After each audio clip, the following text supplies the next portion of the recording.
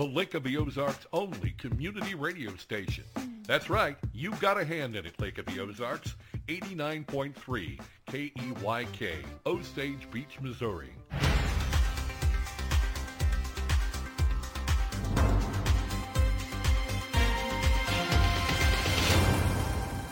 I'm Stacy Johnson, and this is your Lake Expo News Cut for Wednesday, May 4th.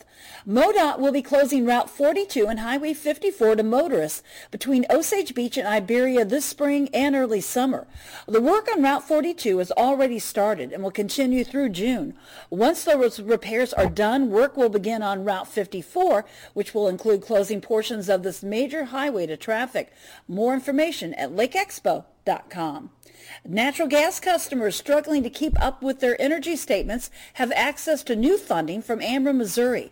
Eligible natural gas customers can now receive assistance through Ameren, Missouri's Clean Slate program, which forgives past due balances. Ameren is pledging $250,000 to support natural gas customers who qualify for assistance.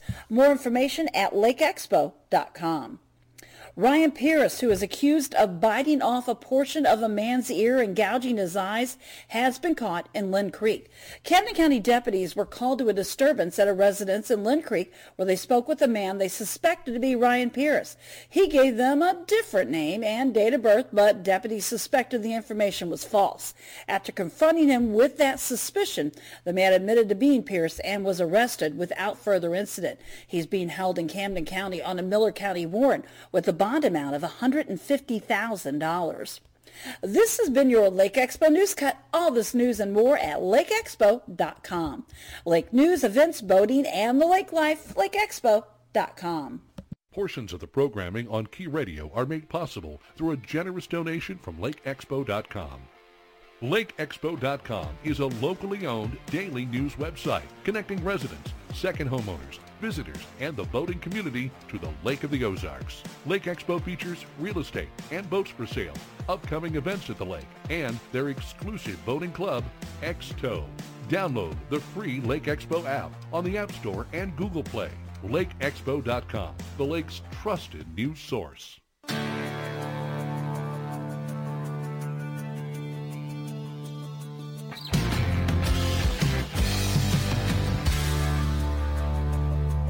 Chris Schneider with your Key Radio Lake TV sports update for this Wednesday. College baseball last night. Mizzou comes up with a nice win. They beat Southeast Missouri 9-3, so the Tigers now 25-17 on the season. Huge win for MSU. The Bears, 22-19, winners of 8 of their last 9 after knocking off fourth-ranked Arkansas last night, winning at 6-4 on the road. Huge win for MSU, so the Bears have beaten Mizzou and Arkansas in the last week. On the ice tonight, round 1 of the NHL playoffs, the Blues in Minnesota against the Wild. The Blues won game 1, 4-0 Monday night. So Blues looking for a series commanding win on the road tonight in Minnesota against the Wild. Baseball last night, it was the Royals beating the Cardinals in Kansas City 7-1. The Royals 8-14 on the season now. The Cardinals 13-10. NASCAR, the standings leader is Chase Elliott. He got his first win of the year Monday in the weather-delayed Duramax 400 at Dover Motor Speedway. Hey, you got to check out KB on TV. That's right. Kevin KB Burns has his own TV show on Lake TV. You can see it every day. What's Burning with KB at 7 in the morning, 5 in the afternoon, 11 at night. Lake TV bringing you 5 local lake area shows. And don't forget about Uncle Chris at the top of the hour. Almost every hour you can see Lake TV on Como Channel 90, free on Roku. Just do a search for Lake TV. Streaming live 24/7 at mylaketv.com. I'm Chris Schneider with your Key Radio Lake TV sports update for this Wednesday. Our underwriters are who makes the programming possible on Key Radio. And thank you to Victoria Station. Misty Atkinson talks about the history of Victoria Station and how you might have to just use your nose with some of the unique products they offer at Victoria Station. The Victoria Station has been around for 37 years now. We're a family-owned business. We've been in our location for 27. We're veteran-owned, family-run. We carry lots of different product categories, from greeting cards to home fragrances, lamps, potpourri.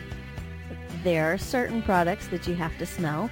Those home fragrance things, the candles, the potpourri lines, the fragrance oils, that, you need to smell it to see if that's what you want your own home to smell like.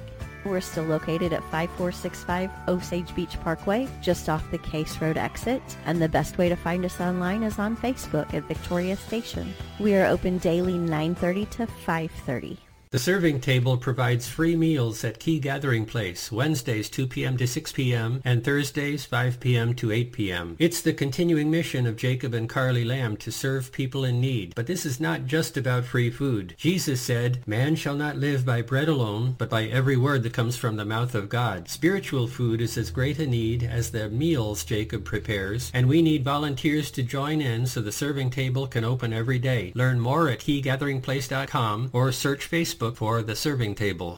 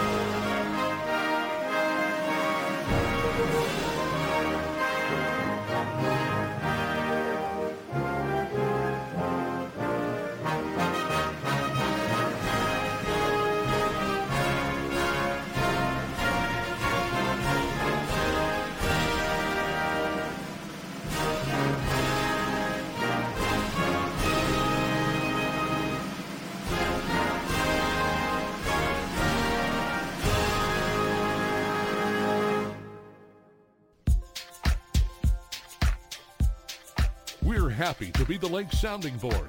Community radio for the Lake of the Ozarks. It's 89.3, The Key. And here we go. Good morning. It is 8:07. Thank you for joining us. We are here for the Daily Show, and a great show we've got lined up for you today. Coming up next hour, we'll talk with the president of the Camdenton School Board, Gail Griswald. Ron Calzone is going to be joining us here shortly. Ike Skelton in the studio with us. How you doing, Ike? Good morning. I'm doing real well, my friend. All right, let's take a quick look at that weather forecast. Currently 50 degrees in beautiful downtown Osage Beach as we are broadcasting live from the world headquarters of SRG Financial Advisors. 62 the expected high today. Looks like we are possibly going to see some rain this afternoon. Rain possible again tonight. Will drop down to 56 for the low. Thunderstorms and 71 tomorrow with a low of 54. 60 and morning showers on Friday with a low of 50. But look out, the weekend is shaping up nicely. Partly cloudy on Saturday, high 73. Partly cloudy and 85 on Mother's Day. 90 the expected high on Monday with plenty of sunshine. Sunny and 89 Tuesday. And it looks at this point like we're not really going to see a whole lot of rain until possibly the middle of the month of May, which we need to dry out. We certainly do. I've had my fair share and my fun, and it's just like I saw the local swim team practicing in my front yard. Right. They said, well, it's almost the size of an Olympic swimming pool. I said, and it's almost as deep as an Olympic swimming pool. 8:09 here this morning. Let us take the opportunity. Let's make sure we didn't knock him off the phone. Let's see if he's calling back in here. I think he is. Let's see. Get him on here and talk with our good friend, Mr. Ron Calzone, who's joining us this morning as well. Ron, how are you, sir? I'm doing quite well, and you? Another day in paradise. Just glad to be alive to see it and talk about it, and hopefully if something epic happens, and I know it will, being able to tell folks about this day. If you're a Star Wars fan, today's May 4th, so may the 4th be with you. That's that's somebody who's really stretching to have a reason to celebrate. Right. Good morning, Ron. Hey, Ike. Well, we are glad to have you with us this morning, and glad that our listeners are with us. Again, 573-633-5395 is the number to call, and we're going to spend the next hour talking with Ron Calzone, talking with possibly you this morning, and we've got lots on the agenda. So, Mr. Ike Skelton, good to see you, sir, and I believe there's probably a reason that we brought in Mr. Calzone this morning to talk with us. I know we've got about a week and a half left in the legislative session, so maybe there's some things we can touch on, some things that more than likely are going to come down to the wire.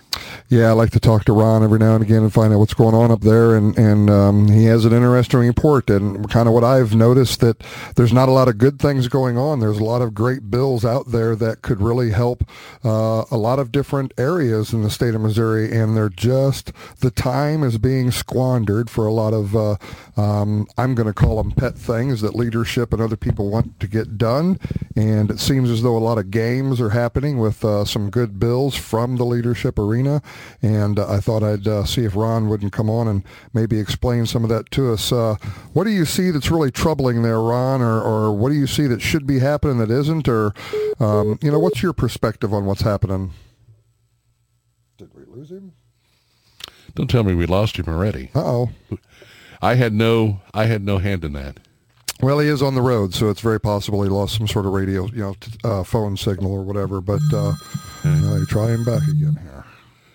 There he is. That should be Mr. Calzone here. Let's get him in here. All right, we've got you back, Ron. I'm sorry. I drove through the dead zone on my drive to the Capitol. I live in the sticks, and our AT&T services.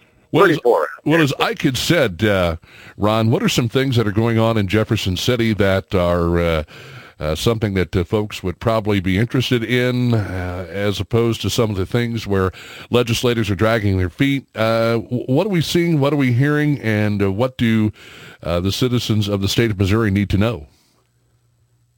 Well, first I want to point out that it's virtually impossible for anybody to know everything that's going on, all the moving balls, and all the things that aren't moving. So each of us that are involved in the process tends to focus on some area, and so I will miss a lot of things. But probably the most important big picture thing to understand is what's happening in the House of Representatives right now. Ike and I, for quite some time, have been very concerned about the top-down power structure in the House. So you have basically two people that are allowed to set the agenda, and that would be the Speaker of the House and the Majority Floor Leader. Sometimes you have more altruistic speakers and floor leaders than other times. Right now, we have a speaker that's, I think, pretty cooperative, but we have a Majority Floor Leader that thinks he should be able to run the show and dictate what happens to the other 162 members of the House of Representatives. And that's a huge problem. So Dean Plocher is the Majority Floor Leader, and by the way, slated to be the next Speaker of the House. That should concern you. And probably the most disconcerting thing is that, Dean controls the flow of the traffic, the legislative traffic to the floor, and he's not telling anybody what's coming up the next day. And so, all of the members are just surprised, I guess at least the ones he doesn't choose to inform.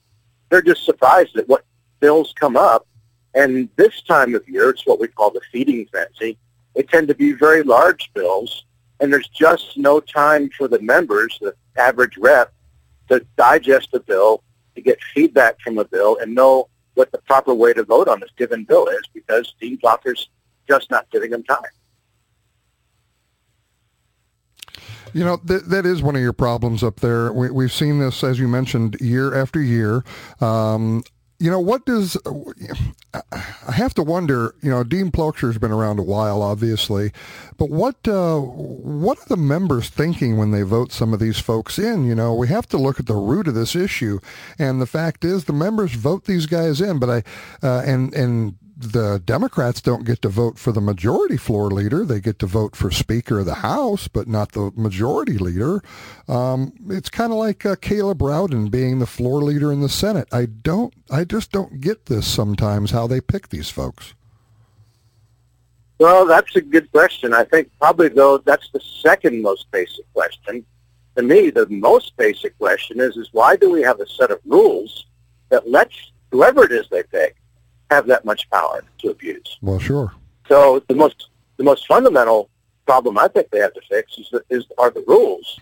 The rules should not let, if they make a mistake, just like any candidate for any office, tends to put their best foot forward and comb their hair when people are when they're asking for votes, and it's not unusual for them to find out that they're actually a different person than they voted for, and that's why we live in a constitutional republic, because the framers of our system recognize that even if you elect good people, they change, and they recognize that sometimes you get fooled, and oftentimes you get fooled, and you don't elect the person you think you're electing. So we have a constitution that acts as a fence, and a wall around the power that we loan our elected officials, and that's what needs to happen in the House of Representatives and the Senate, for that matter. They need to change the rules. They need to change the rules to make sure that your rep and my rep each has an equal say in what goes on, and we don't give all that power to just a couple of people who are prone to abuse that power. So we need rules changes. We need the fundamentals to change. We need some fences and walls built around the power that's loaned to these people that are the quote leaders of the House and the Senate. Well, but for a constitutional amendment of some nature or a change to the Constitution, do you really see these individuals being willing to give up the power on their own? I mean, that's well, really... I don't think it's... Well, see, the thing is that you're correct that the members vote for their leaders. They vote for the speaker. They vote for the floor leader. But every 2 years, at the beginning of a 2-year legislative session, they also vote on rules. So the members of the House of Representatives establish their own rules. They vote on them every 2 years, and they can amend them as time goes on. And so, even if they adopt a new set of rules and they find out that there's a flaw in them, a month into session, 2 months into session, somebody can propose a rules change, and they can vote on the rules and change the rules. So it's not that you have the need of a Dean Faulkner giving up the power. What our real need is we need each member to not cede the power that his constituents or her constituents loan them. Backing up, this is the thing to understand. The very first article in the Missouri Constitution, after the preamble that acknowledges God as the supreme lawgiver of the universe, it says that all political power is vested in the people. Mm-hmm. And it says, paraphrasing, that the people loan their power to their elected officials. And so your state rep, your state senator, for that matter, your congressman or your U.S. senator or the president, they just have power on loan from us. And so when your representative votes for a set of rules that gives one or two or just a few people an inordinate amount of power, they've given away your power, the power that you loaned them. You didn't loan it to them so they could give it to somebody else. You loaned it to them so they could represent you. And so ultimately, I think what we need is the people back home to demand that each of their reps retain the power that they've loaned those reps. And the best way for them to do that is to establish rules that don't empower for a 2-year term, a floor leader or a speaker or president pro tem of the Senate, and just insist that if you want my vote in this primary that's coming up, if you want my vote, I want you to commit to a new set of rules that keeps the power that I'm loaning you in your hands. Yeah, that's that sounds, I mean, you and I that have been in this a lot and others that we work with, we understand these sorts of things. It's tough to get your average voter to really understand that inside baseball and get them to grasp what the concept that you're talking about, that, right now, we have, what you said, 163 representatives, right? Well, there's some vacancies now, but there's supposed to be 163. Okay, so in reality, that's 163rd each individual should have. But in reality, when you put that much power in the hands of the speaker and or the floor leader, as you said, those individuals give up that power. And we've talked about a committee leadership and committee chair elections and all these different sorts of things. Got to figure out somehow how we can get that information to the people more than maybe we have been. I've talked about it. You've talked about it on radio at various times, and try to get them to really understand how these things work. Is going to be an uphill battle, but it's definitely something that is needed to be done. That probably best happens in the inner circles, so right now the Republicans have, a number of Lincoln Days gatherings going on. I hate the term Lincoln Days, but they have these Lincoln Days party gatherings going on, and that's where people that are more familiar with the process, like you and I, are going to. Democrats have their whatever they have. Jefferson Davis, isn't it? And yeah, Jefferson Davis. And which would be kind of ironic, though. Oh, right. Anyway, the point is that they have as much or more interest as the Republicans do in making sure that the power is distributed among the members, and so Democrats should be making the same demands. And my point is that you're right when it comes down to the election, even with the primary or the November election, when just the masses of people are voting, it's going to be pretty hard to inform them. But at this point in the stage, between now and August, that's when the people that are listening to this program tend to be more engaged people as well. And they just need to talk to their reps, and they know what the problem is. And right now, by the way, one of the things that's happening is there's a handful of reps. They tend to be, in fact, they're all either seniors or not coming back to the House of Representatives for some reason. And so they don't mind rocking the boat. And they're doing things every day to underscore the lack of communication between the floor leader and the rest of the chamber. And, and which illustrates the problem we have with this concentrated power.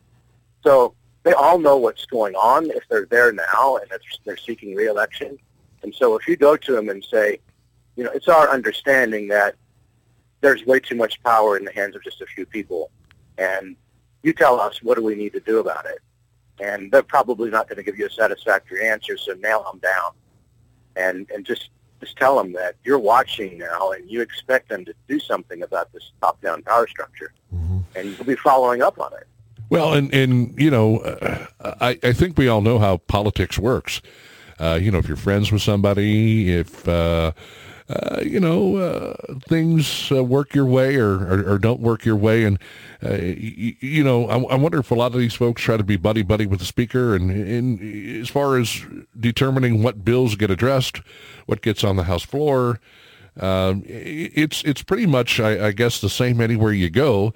People like people get along with people don't get along with people, and I would imagine that sometimes has a role in what is addressed, what's pushed through, what's really emphasized as important, and other things maybe not so much. So again, I think it's important for people who want to seek political office to realize and understand that, you're going to be in a position where, yes, you have some power, but it's essentially not yours to wield. It is something that you should be keeping in mind constantly as being a representative of the people.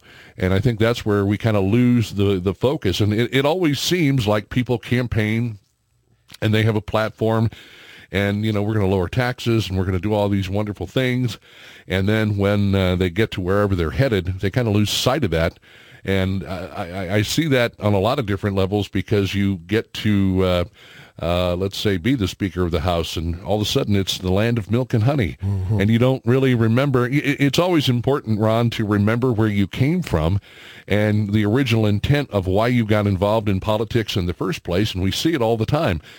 Corruption and people that, favor certain things over other things. They don't look at things they look at it with bias. They don't look at it unbiased, and that in itself is something that needs to be considered. But how do you remind people? I mean, as an individual, you can go to your representative and say, hey, listen, we voted you into office to represent us, and you're not doing that. And they're like, well, they'll say whatever they need to say at the time and then kind of get back to business as usual. What types of things do you do? How do you hold these people's feet to the fire and do it in a legitimate way that they remember where they came from and they remember who they represent?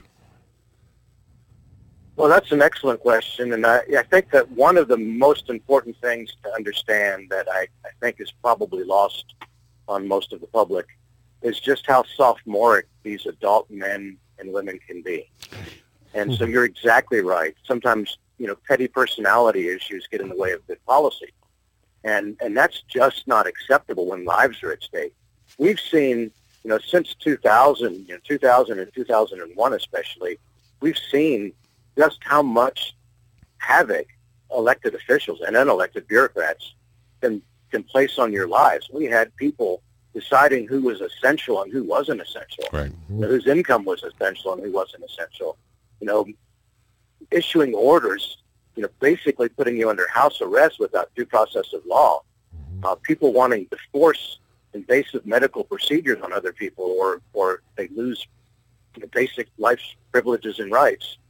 Those are the kind of abuses of power that you only see sometimes once in a lifetime. And I kind of alluded to the fact at the outset of this program that there's a lot of good legislation that will build higher fences and tie the hands of government so they can't do those kind of things again, and they're being ignored. And sometimes, a lot of times, and right now in Jefferson City, they're not being ignored because it's not good policy, but sometimes they're being ignored because the person that's handling that bill isn't liked by somebody that makes a decision. And so it's a whole lot like a high school environment. And, this petty, sophomoric kind of behavior is rampant. It's just absolutely incredible and disappointing, disgusting to watch. And part of that problem, I'm leading to something here. Part of the problem is that too often, these men and women get up there and they view one another as their peers. They see one another more than they see anybody else during the legislative session. They are spending a lot of time with one another in the chamber and in committees, socializing. And last night there was a softball game, and they get to thinking that they're their peers when in fact their constituents are their peers. And so they need to see their constituents. The constituents need to see them. They need to be spending more time with them. And that means that you need to demand that when they're back in the community that they are accessible. But that's not always going to happen. So you need to go to Jeff City, or you need to look them up. You need them to have to look you in the eye and tell you what's going on up there. Of course, what they'll tend to do is tell you all the favorable stuff that you want to hear, and they'll sweep the other stuff, the other garbage under the carpet. It does take eternal vigilance, and it does take engagement by enough of the public for these people to know that they are being watched and they will be held accountable for what they do. So that's a long way to say, make your elected official, make them understand that you're their peers, not the other politicians. There was a time that we had, you and I and others ran around up there quite a bit, doing a lot of different things. And it seemed to me, I felt, and I know you've been doing a whole lot longer than I have, and you were out there in the netherworld pretty much all alone. And then we had a decent little group come up there. We're about at the top of the bottom break here, but real quickly, have you seen the Patriot network, as it were, kind of fall apart a little bit? Do you think it's as strong as it used to be? Is it as helpful as it maybe was at one time, or are you pretty much alone again? Well, no, it kind of comes and goes, but I think we have maybe a different set of faces. But I think right now there's more citizen engagement than there has been in a long time. and maybe there was kind of during the Tea Party heydays, there was probably more engagement than there is now, but there's quite a bit right now.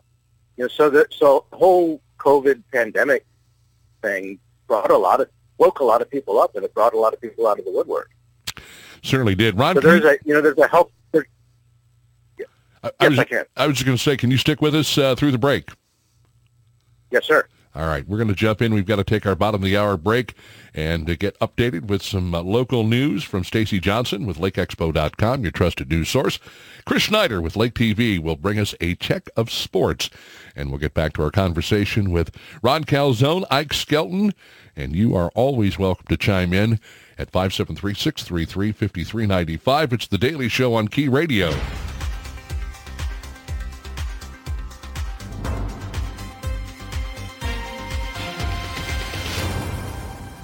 I'm Stacy Johnson, and this is your Lake Expo News Cut for Wednesday, May 4th. MoDOT will be closing Route 42 and Highway 54 to motorists between Osage Beach and Iberia this spring and early summer. The work on Route 42 has already started and will continue through June. Once those repairs are done, work will begin on Route 54, which will include closing portions of this major highway to traffic. More information at lakeexpo.com. Natural gas customers struggling to keep up with their energy statements have access to new funding from Ameren, Missouri. Eligible natural gas customers can now receive assistance through Ameren, Missouri's Clean Slate program, which forgives past due balances. Ameren is pledging $250,000 to support natural gas customers who qualify for assistance. More information at lakeexpo.com. Ryan Pierce, who is accused of biting off a portion of a man's ear and gouging his eyes, has been caught in Lynn Creek. Camden County deputies were called to a disturbance at a residence in Lynn Creek where they spoke with a man they suspected to be Ryan Pierce. He gave them a different name and date of birth, but deputies suspected the information was false. After confronting him with that suspicion, the man admitted to being Pierce and was arrested without further incident. He's being held in Camden County on a Miller County warrant with a bond amount of $150,000. This has been your Lake Expo News Cut. All this news and more at lakeexpo.com. Lake news, events, boating, and the lake life, lakeexpo.com. Programming on Key Radio made possible in part by Skelton Key and Lock. When you're locked out of your home, car, or business, every second counts. You need to be sure that the company you choose will answer the call and get to you as quickly as possible. Skelton Key and Lock offers reliable service, reasonable rates, and they're recommended by everyone. They can cut and program new keys and fobs. They can install new locks on your home, business, or rental property. If you can stick a key in it, chances are it can be serviced by Skelton Key and Lock, serving the entire lake area.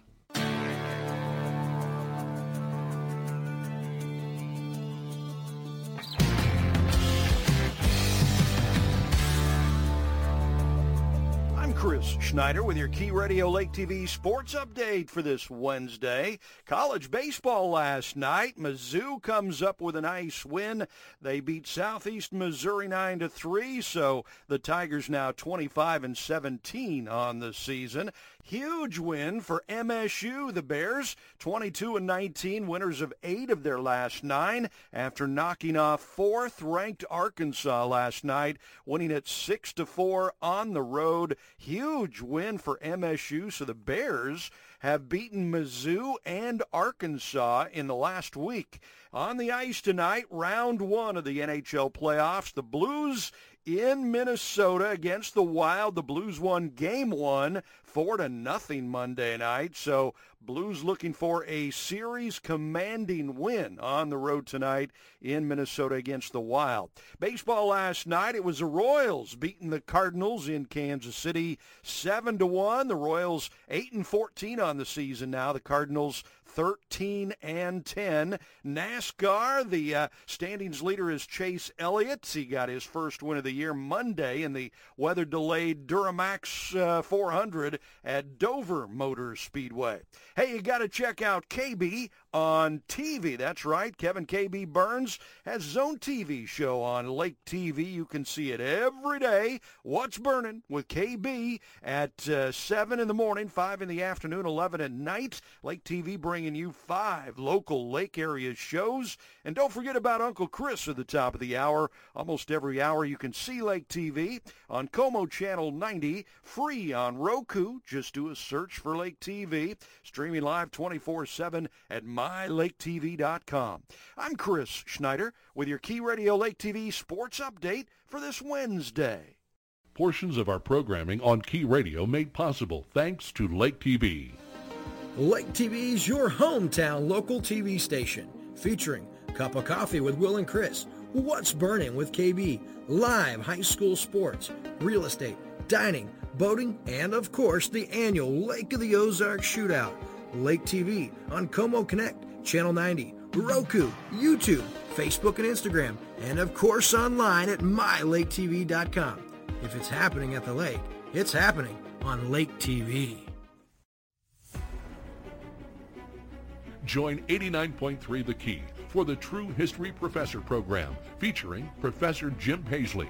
The national media now is kind of taking advantage of people. They hit you with a big headline, and then they don't give you any information behind it. There's no context to it. Problem. And so what I'm going to try and do, on a weekly basis with the show is to try and share with you what were the events, what are the things behind the scenes here, what led to this. Professor Paisley takes a look back at history and how it relates to present-day events. But we take it on face value without having any knowledge of why. It's because the news told us. Join Professor Jim Paisley Thursdays and Saturdays at 6 a.m., 2 p.m., and 10 p.m. for the True History Professor program on 89.3 The Key.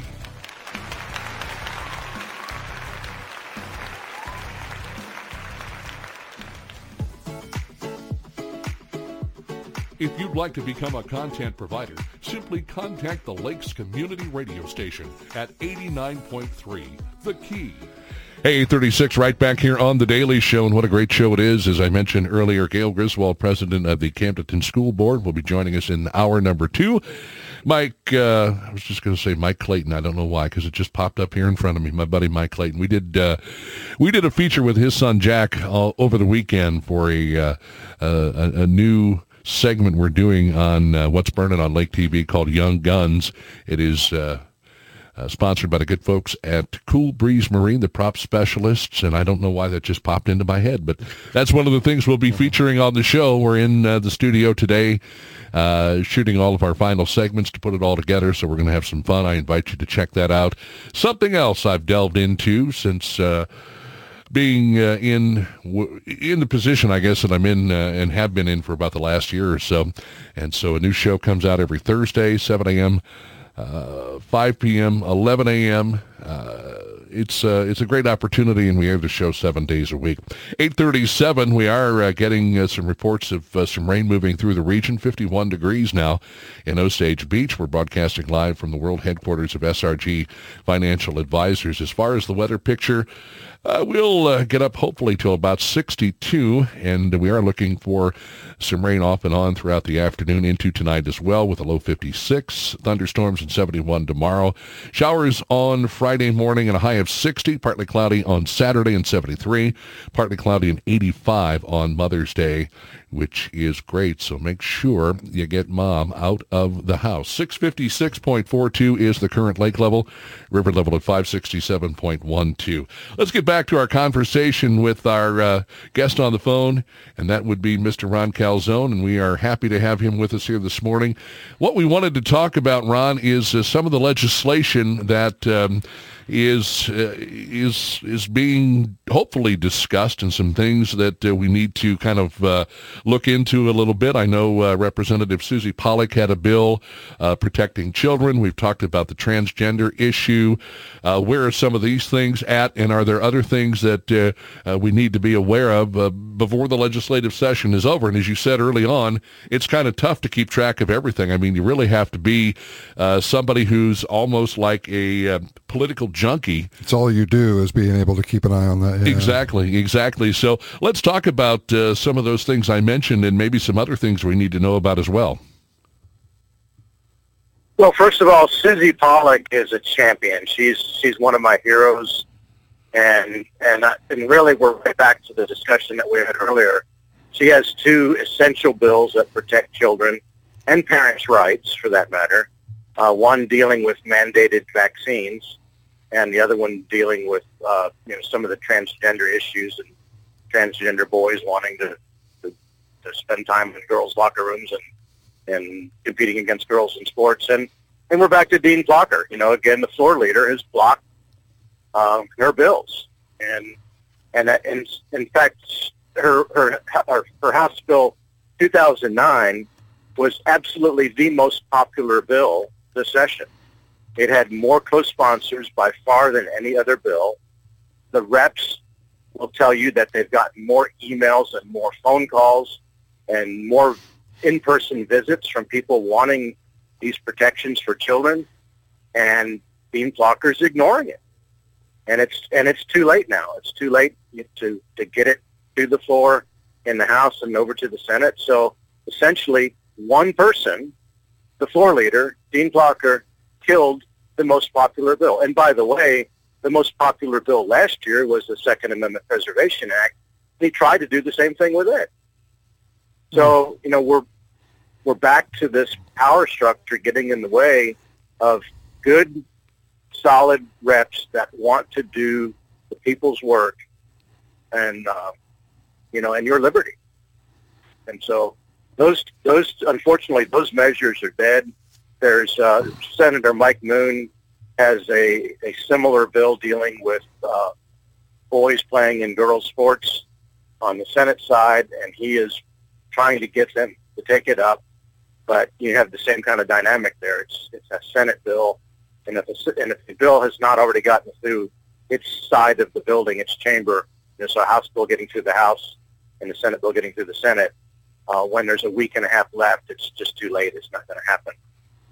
So here's some of the most important issues of the day, things that are in the news and people are concerned about, are getting ignored, and they're getting blocked by leadership on both sides of the building, for that matter. Do we have any input as to why, Ron? Because, again, if this being one of the most popular co-sponsored bills, Susie Pollock's HB 2009, what is up with leadership? Are they concerned about the issue and the impact that a lot of the even violent protesters can have when it comes to this issue? Are they getting political pressure somewhere? Are they truly not what you would be a liberty-minded Republican? Are they more of the label of rhino or what have you? Or can you put your finger on what in the world is going on with things like that? Well, it's not always easy to know exactly what motivates any individual. Sure. You can't read their minds or their hearts, but you can guess, and certainly there's some of that sophomoric personality stuff that's going on. Someone just doesn't like somebody else. But with the case of Susie Pollock's bills, we also know that you have what I call the healthcare industrial complex that gets in the way. And in particular, you have the American Academy of Pediatrics that has undue influence on the legislative process. Of course, the whole healthcare industry is so incredibly powerful that you just can't ignore how much influence they have on the whole process. But some of them are worse than others, and some of them have share fewer of the values that we do in the Midwest. But the American Academy of Pediatrics is definitely one. If you go to their website, in fact, if you go to mofirst.org, if you go to my website, mofirst.org, and you look at some of the posts dealing with the House Bill 2009, you'll see some links, some documents from the American Academy of Pediatrics' own website, and you'll find out just how leftist this organization is. As an example, they think that adolescent children should have access to abortion services independent of their parents, without knowledge of their parents. That's about as bad as it gets. These people are anti-gun rights. These people are pro-transgender agenda. They think that children and young men and adults, I guess for that matter, should have access to the girls' locker room and the girls' sports and things like that. It's all very, very leftist agenda. They think that every child 5 and up should have the COVID vaccine. Mm-hmm. And, regardless of your opinion of the COVID vaccine or COVID shot, it's probably not accurately called vaccine. Mm-hmm. Nobody in their right mind thinks that children 5, and up to adolescent age are really at risk for COVID. The risk of the vaccine is so much greater. It just doesn't make sense for pediatricians to be recommending that. Mm. So obviously they're driven by a political agenda, not just the health of children and health of society. And they have a lot of influence and a lot of power. So they are, again. So I mentioned earlier that we want to make sure that these politicians don't look at one another as their peers. Well, neither do we want them to look at the professional paid lobbyists as their peers. And they are there all the time, every day, in scores of them. And they don't see their constituents, the citizens there as much as they need to at the Capitol. Yeah, well, it's a Republican majority in the House and Senate in the state of Missouri, correct? Super majority. Well, I'm just saying, there's majority there, correct? Sure. So, well, yeah, I mean, on paper at least. Well, that's what I mean. And so you would think that a bill that is proposed by Susie Pollack would have absolutely no problem getting the attention it deserves.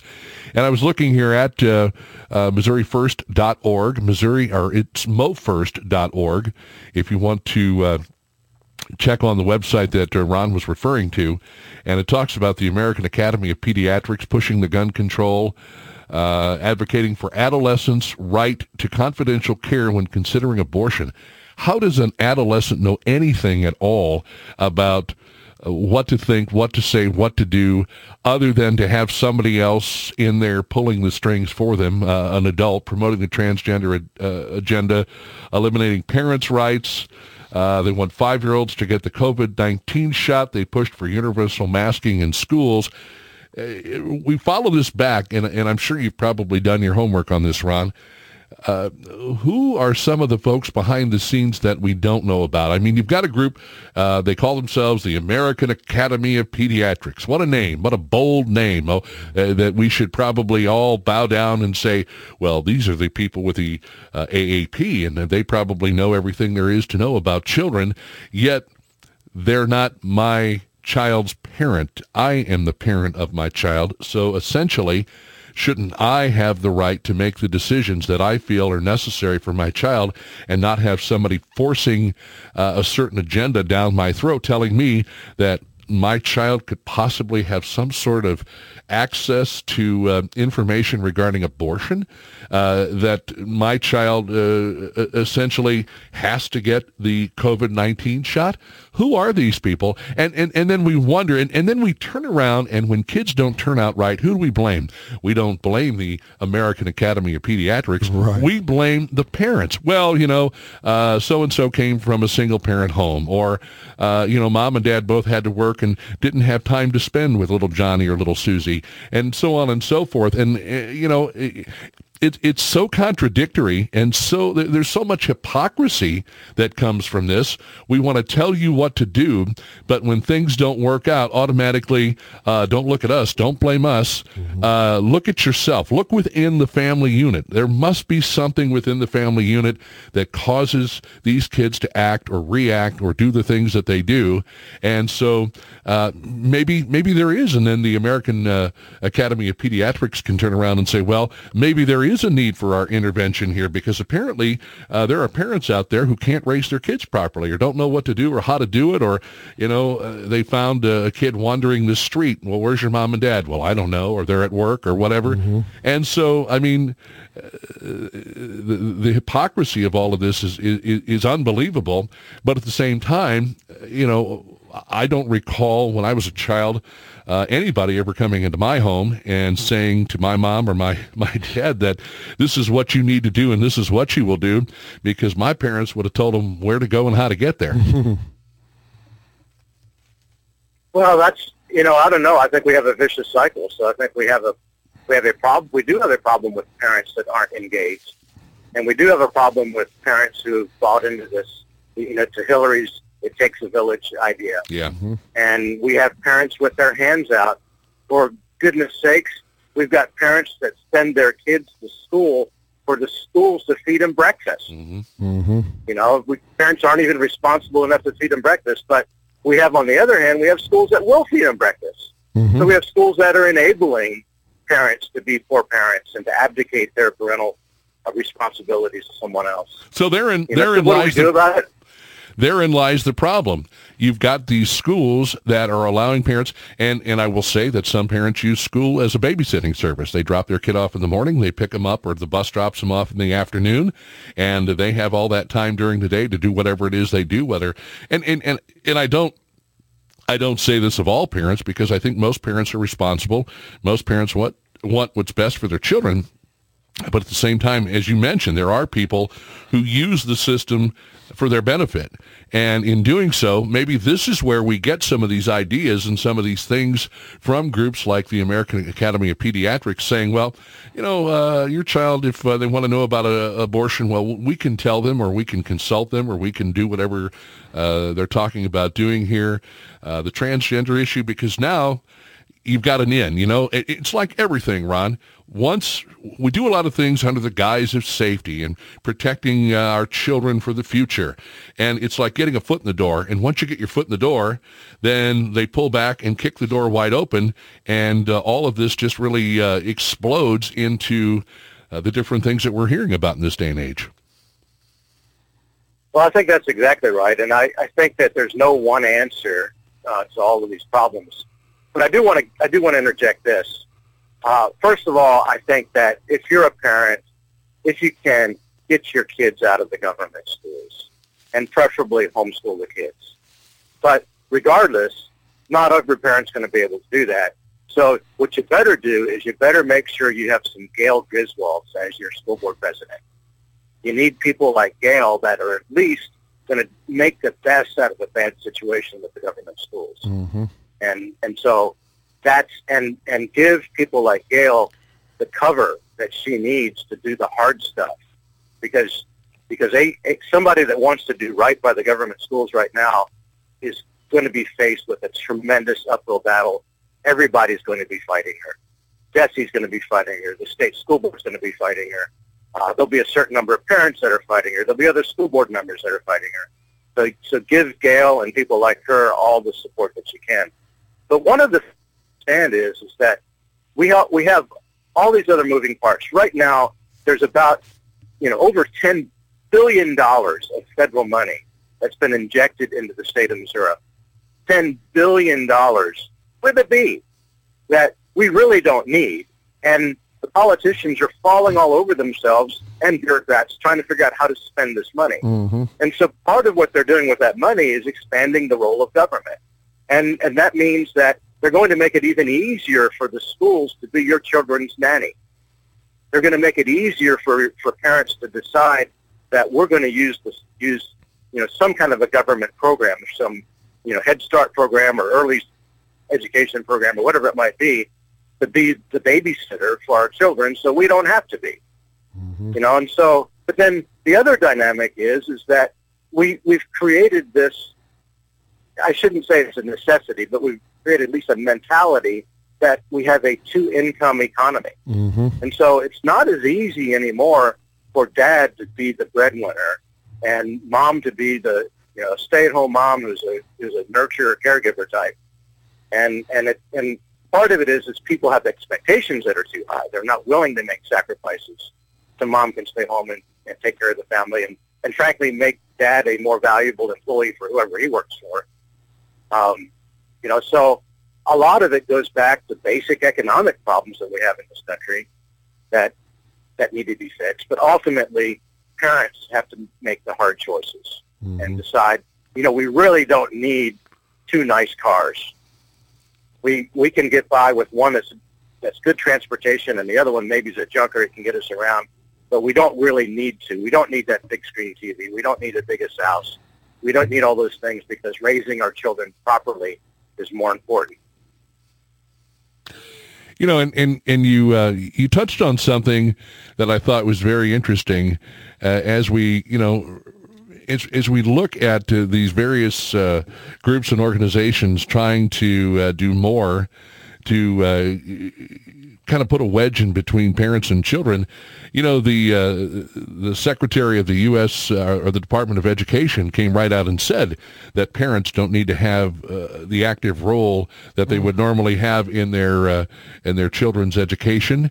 When the race was going on for governor of Virginia, the gentleman that was running against the current governor there, he had said, again, parents don't need to have the involvement that they have with their children. Here, let us do it for you. Let us take care of you, much like the government says all the time. We're here to help. We're here to pick up the pieces. We're here to keep you safe and make sure bad things don't happen. Well, unfortunately, like my good friend Danny Ellison always says, you know, at some point you're going to die, and there's nothing the government can do about that. Yeah. You know? And it seems as though there's plenty of people out there just ready to allow the government to take over in a part of their life, so that I guess they can not deal with that responsibility anymore and just go have fun. And I guess that's the whole point. That's the whole plan.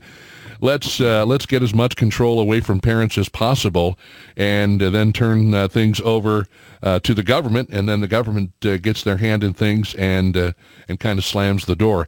Gail Griswald, who's going to be joining us next hour, is in the studio, and I believe she had a question for you, Ron. Hi, Ron. Hey, Gail. Good morning. Thanks for the shout out. Appreciate that, but I did not pay Ron for that. So, What do you mean? When you mentioned me earlier, that was very cool. Oh. Yeah. But I have a question on legislation. I was looking at the education omnibus bill, and you talk about, you know, the rearing of the state and legislative, and this thing is the scariest thing I've ever seen coming through. Have you been paying attention to SB 81 and everything attached to it? No. I'm sorry, I have not 681. been I've not been paying much attention to it, but the fact that it's an omnibus bill speaks volumes. I mean, and anytime you have omnibus bills, you're going to have garbage in it. So apparently the Senate side can remove some of the amendments, and so that's a good news. So I would encourage everyone, you know, contact the Senate and tell them there's a lot in there. I think about 19 amendments. And all the things that you're talking about are in here. So I would definitely take a look at that. I think it's going to pass. It's just what it's going to pass with it, because it's a bipartisan bill for literacy that the ladies of the Senate have made a book about, and have been parading around their book about how they all came together for bipartisan literacy work, which sounds great. That's what's on the surface. You have to dig a lot deeper to really find out what's going on. And it's more power and money to DESE. So I'm just like, you know what, we don't, thank you, but no thanks. And then we have copious amounts of things attached to it, including competency-based education, workforce training, all the fun stuff. So keep an eye out for that, Ron. Well, I might just suggest that at some point in time, we have to just bite the bullet and say, no more omnibus bills. When you have all, as you know, as Ike knows, and that you all might know, one of my advocations is challenging unconstitutionally changed bills. You know, bills that have changed purpose, or they're multiple subject bills, and there's a reason the Constitution prohibits them, and the reason is that you're forced to accept things that you wouldn't otherwise accept to get things that you want, and so things that would never get a majority vote and pass get slipped into these omnibus bills in volumes. And so at some point, we have to be willing to just not get the things we do want and say, no more omnibus bills. Let's keep bills one subject at a time. Let us truly decide whether or not we have consensus on this one subject at a time.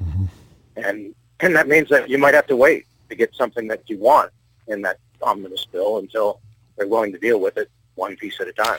Is it something you want, or is it something that we need? Is there a different way to look at it there? I mean, in terms of, you talk about these omnibus bills, and so on the surface, we're doing things that seem to be, maybe going in the right direction, but then you have all this other stuff tacked to it.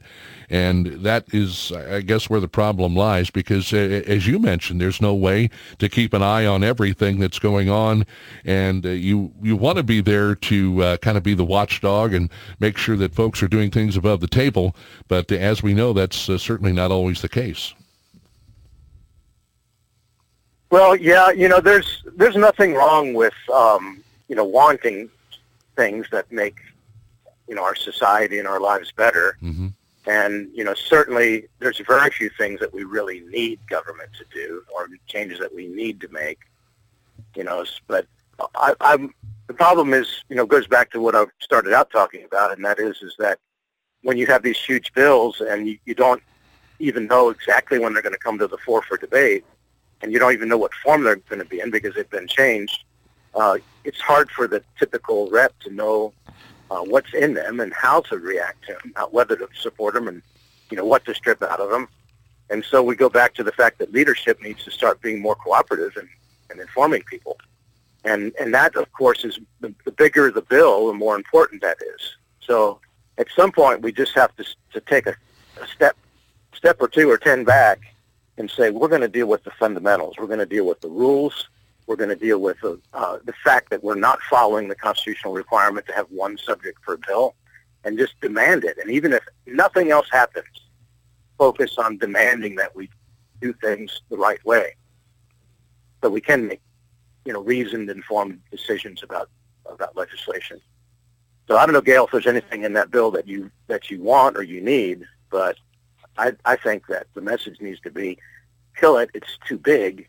Let's go back next session and deal with these things one a piece at a time. There's nothing that I want out of the legislature for education. They're better off doing nothing and just letting the local schools truly have local control. Ron Calzone, thank you very much. Go ahead. I'll let you finish your thought there. I was going to say, Gail, if I were in your position, the single thing that I would be lobbying for more than anything else is the repeal of the Outstanding Schools Act, Senate Bill 380 from when was it, like 1992? Yeah, that's when you lost local control. I've been researching that in depth, actually, so I'd love to follow up with you on that. Maybe we could talk a little bit about that next hour and give folks a little insight. Ron Calzone, thank you, sir, for your time as always. We appreciate it, and we hope to have you back again soon to talk more about what's going on. And maybe once the legislative session has concluded, we could talk about some things that they need to look forward to working towards in 2023. But thank you for your time, sir. Much appreciated. Thank you for having me. Absolutely. There it goes, folks. That's Ron Calzone, and you are listening to The Daily Show here on 89.3 Key Radio. And when we come back, we'll get you caught up on a couple of things and then talk to the president of the Camdenton School Board. Gail Griswald, Ike Skelton is going to stick with us through all of this as well. And your phone calls are welcome at 573-633-5395. The Lake of the Ozarks' only community radio station. That's right, you've got a hand in it, Lake of the Ozarks. 89.3 KEYK, Osage Beach, Missouri.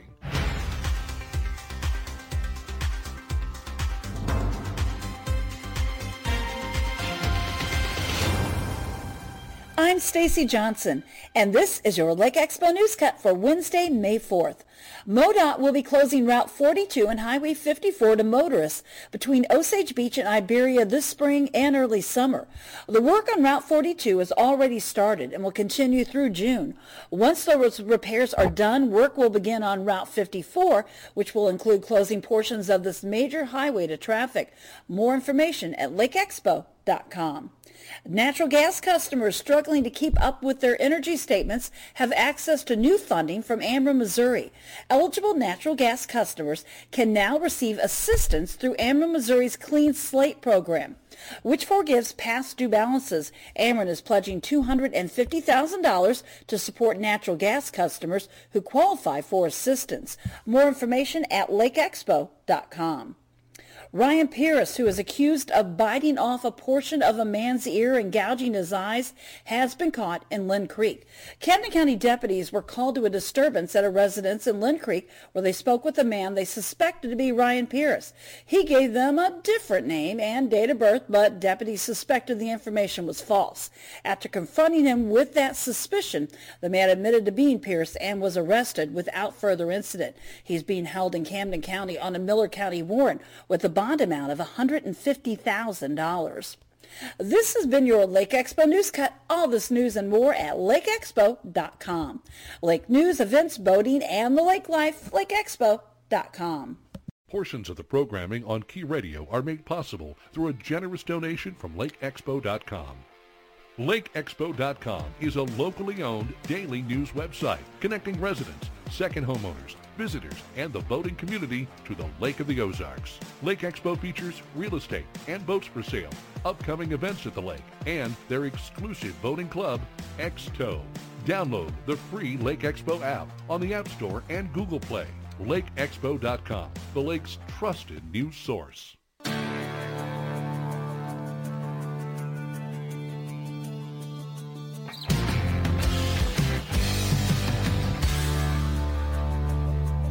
Chris Schneider with your Key Radio Lake TV sports update for this Wednesday. College baseball last night. Mizzou comes up with a nice win. They beat Southeast Missouri 9-3, so the Tigers now 25-17 on the season. Huge win for MSU. The Bears, 22-19, winners of 8 of their last 9 after knocking off fourth-ranked Arkansas last night, winning at 6-4 on the road. Huge win for MSU. So the Bears have beaten Mizzou and Arkansas in the last week. On the ice tonight, round 1 of the NHL playoffs. The Blues in Minnesota against the Wild. The Blues won game 1, 4-0 Monday night. So Blues looking for a series commanding win on the road tonight in Minnesota against the Wild. Baseball last night, it was the Royals beating the Cardinals in Kansas City 7-1. The Royals 8-14 on the season now. The Cardinals 13-10. NASCAR, the standings leader is Chase Elliott. He got his first win of the year Monday in the weather-delayed Duramax 400 at Dover Motor Speedway. Hey, you got to check out KB on TV. That's right. Kevin KB Burns has his own TV show on Lake TV. You can see it every day. What's Burning with KB at 7 in the morning, 5 in the afternoon, 11 at night. Lake TV bringing you 5 local lake area shows. And don't forget about Uncle Chris at the top of the hour. Almost every hour you can see Lake TV on Como Channel 90, free on Roku. Just do a search for Lake TV. Streaming live 24/7 at mylaketv.com. I'm Chris Schneider with your Key Radio Lake TV sports update for this Wednesday. Our underwriters are who makes the programming possible on Key Radio. And thank you to Victoria Station. Misty Atkinson talks about the history of Victoria Station and how you might have to just use your nose with some of the unique products they offer at Victoria Station. The Victoria Station has been around for 37 years now. We're a family-owned business. We've been in our location for 27. We're veteran-owned, family-run. We carry lots of different product categories, from greeting cards to home fragrances, lamps, potpourri. There are certain products that you have to smell. Those home fragrance things, the candles, the potpourri lines, the fragrance oils, that, you need to smell it to see if that's what you want your own home to smell like. We're still located at 5465 Osage Beach Parkway, just off the Case Road exit. And the best way to find us online is on Facebook at Victoria Station. We are open daily 9:30 to 5:30. The serving table provides free meals at Key Gathering Place, Wednesdays 2 p.m. to 6 p.m. and Thursdays 5 p.m. to 8 p.m. It's the continuing mission of Jacob and Carly Lamb to serve people in need. But this is not just about free food. Jesus said, "Man shall not live by bread alone, but by every word that comes from the mouth of God." Spiritual food is as great a need as the meals Jacob prepares, and we need volunteers to join in so the serving table can open every day. Learn more at keygatheringplace.com or search Facebook for the serving table.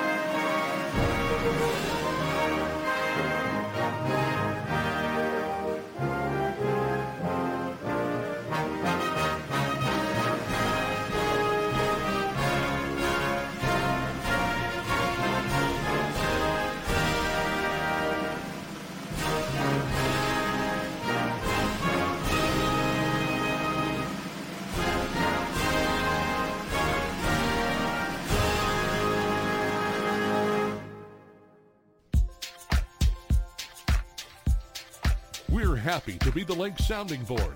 Community radio for the Lake of the Ozarks. It's 89.3, The Key. 9:10, 51 degrees. Looks like we are more than likely going to see a little rain if it hasn't already made its presence felt throughout the lake area here. 62 the expected high, periods of rain this afternoon as well as tonight. 56 the overnight low. Thunderstorms likely tomorrow, high 71, low 54. 60 the high on Friday with showers in the morning, a low of 50. Partly cloudy on Saturday, 73 the high, 58 the low. And the day that needs to probably be the best out of the whole weekend, Sunday, Mother's Day, we're looking for a partly cloudy sky, a high of 85, a low 69. Sunny and 90 on Monday, so I would imagine a few air conditioners are going to be getting a bit of a workout. You might want to take the time now to call if you haven't already done so. Get a little preventative maintenance done so when you fire that bad boy up, it does exactly what it's supposed to do. 51 degrees, some clouds, some light rain moving through the region as we take a look at the radar. We do see a little bit of that, and it looks like, more importantly, we're going to see it later on. Probably it starts to move into the area around about 12:30, 12:45, 1 o'clock in there. We'll see how it all holds together. Broadcasting live from the world headquarters of SRG Financial Advisors. Good to have you with us here this morning, and good to have the opportunity to get into another hour of good conversation. Ike Skelton hanging out with us, and we've got the president of the Camdenton School Board. As you heard, we had a chance to hear from her a little bit last hour, Gail Griswald, joining us this morning. How you been? Good. Yeah? Great. How about yourself? I'm doing well. I always kind of wonder about you because you got so many irons in the fire, and you came in this morning and you look, comfortable and content and everything's going well. But after doing it for a while, you kind of develop a pattern. Right. Or you always have an emergency plan or something to fall back on. Every hour there's another fire to put out. It doesn't whether I have a normal working mom, right. And so you have your family and your businesses, and then with the school board, there's a lot of things that comes our way that you don't really anticipate when you're running for school board that you'll have to whether address or even just know about and process. And you probably get a little thick-skinned over. It's been a year, right? But there's so many things that I'm still learning on so many different levels internally. We fought a lot of things externally, but there's a lot of things internally to be educated on and to always improve on. Is that how you have to look at it? You have to maybe provide a bit of a buffer zone for the school district, initially taking care of some of the outside things before you can really start focusing on what's going on internally? Well, since I've only been on the board for a year, right. I think that was a natural process for me. Previous board members that were on for long periods of time, maybe they didn't have to do so much at once, or maybe they were always doing it. So I think you put in as much work as you want to. You're as busy as you want to be. And I really advocate for anyone running for school board or sitting on a school board that they are a very active school board member. That's my biggest request even for our own board, when people are running. No rubber stampers. I really want people that are engaged, that are going to dig in. And we have a lot of people on the board currently that do that. So the election for school board is over. You're going to be working with Jacob Nushi. Yes. And, of course, Eric Walters was retained. Yes. He'll be back again to serve on the board as well. Anything that, you're looking at doing right now, what, as we get ready to conclude the school year, what is the position of the school board? What kinds of things are you looking at? Do you do kind of a review from the previous year? Do you start setting the table for the upcoming school year? Where are you at as of May the 4th? May the 4th be with you. Yeah, thank you. So when we had current leadership announce their retirement, we had to already start planning for the next year. We hired a new superintendent in the winter, and then he started to develop his team for next year. And we have a lot of new leadership coming in. We have a new superintendent, 2 new assistant superintendents. We have 2 new principals, a third one that is internally moving. And we have people that are coming back to be principals that have left the districts to come back. We're excited about that. So it's a lot of restructuring. We have changed our direction in curriculum, and that's in the process right now. And that's a big thing for me and a lot of people nationwide is our emphasis on phonical awareness for grammar and math. I think we had already made some gains. Teachers really advocated for a new curriculum at the lower elementary level that had more phonics based resources and curriculum. And so that had already happened a year prior, I think, to me taking my seat. Mm-hmm. And I really have to give the credit to the teachers for really fighting for that, because they saw that it was a big need. And when we talk about phonics, it's breaking down the sounds of words. So you can go out and read, and you're not using context and pictures to figure out what that word is. You actually can know how to break out that word and sound. And then you start to use context and comprehension. So those things in the last 10 years or more nationally had kind of gone away in a lot of public schools. So that's a big deal, because when you get out, when a student gets out in the real world, it doesn't matter how much they've been trained on or what skills maybe they attained if they can't really read. Because if they change their career, they have different things they want to do. Everything really starts with reading, and then math. Math is very important. Mm-hmm. I don't know if you remember this or not, but there was an NFL player, Reggie White was his name, and he played for the Eagles. I believe he played for the Packers as well. And at one point in his career, he was talking about literacy and being able to read, and how he learned, as you had mentioned, to base things on pictures, mm-hmm. and not really knowing what the words were and what they meant. Mm-hmm. And, you see somebody like that who was obviously supposed to go through school and then went on to college and then got into professional sports, and you wonder how somebody like that could slip through the cracks, which leads me to believe that there are probably more children out there that don't have that status, that don't have that notoriety, that certainly need that kind of education as well, to make sure that, when they're doing just basic things in their lives, they know what's mm-hmm. going on. But certainly when they get to a point where they enter the workforce, you do things and understand exactly what it is that you're doing? So that concept, potentially what he learned, was whole language. And whole language, some people advocate for both whole language and phonics. It's my opinion that you cannot do whole language and phonics, that you give up phonics for whole language. And whole language is, you have a picture, and the picture is of a boy named John gardening. And the teacher will have you read what it is, and they'll make up their own, the student reading back will make up their own story. They're not actually reading the word. Mm-hmm. They're saying boy plays in garden. And the whole language concept will actually let them be okay with that and continue on. Whole language also potentially creates dyslexia in people that don't necessarily suffer from dyslexia.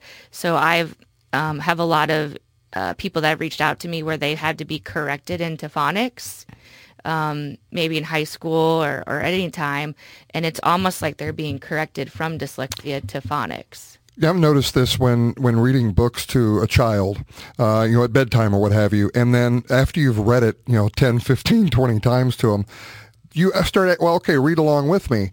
But they're not actually reading the and the and some of those things. They make their own word up in there to go along with, and you have memorize to. Yes, they're memorizing it, and they're using that picture to plug words in that they think is happening. So it seems to me, we have all the electronics these days and all this different whatever.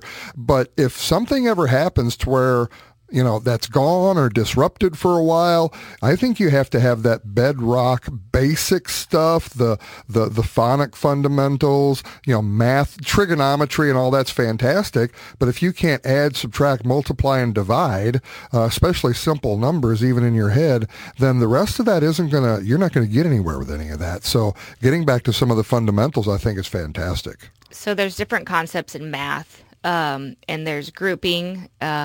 So when you do math in your head, you kind of do what they're trying to teach them on paper. And so, say you have 18 plus 12, like in your head, you're kind of breaking up those numbers and doing it quickly in your head. Mm-hmm. Well, they're now teaching kids to write that out. The problem is now they can't do it quickly in their head. Mm-hmm. So now when they go on to take the ACT, SAT, if different things that they want to do, they can't do very well, even map testing. Recently, somebody told me that their kid couldn't even get through the multiplication thing quickly, and they failed their map test. So, yes, what these things are new shiny carrots. They've gotten away from what works because people need to make money. They need to sell you an idea so you can buy their curriculum, and now trained teachers pay for that. Mm-hmm. So it's a made to work kind of concept. So we already had a foundation in education. We have, I don't know if you've ever heard of McDuffie readers. I actually ordered them. Yes. I actually ordered them, and my kid, it's definitely old school, but it works. That is what was given out nationally, kind of like, I think he was even maybe a carpetbagger type, would go around the country, but probably a better type of carpetbagger, and would give, one-room schoolhouse type of ways to teach. Yeah. And that is strictly phonics and the math. The math part I was really interested in and been looking at that for my children.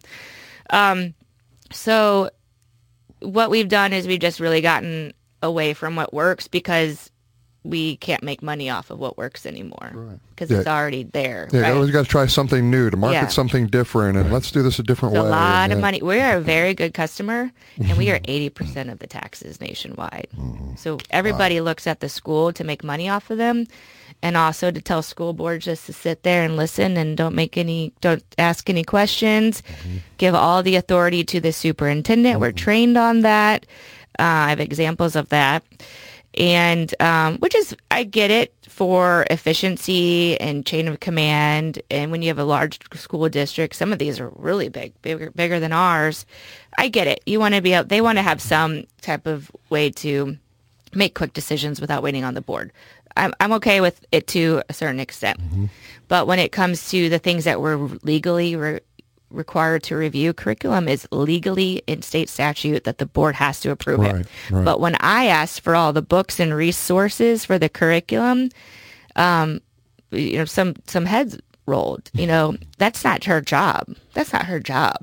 When I went into a school recently for different reasons, school board members aren't supposed to be going into schools, and so I think we've really gotten away from what is the role of a school board? I think people don't really understand that and think that we're just supposed to sit up there and just be yes people. Just be yes people. What's their role? What is our role? You said you don't like people who rubber stamp, but essentially that's what it sounds like they want you to do. They want us to do that.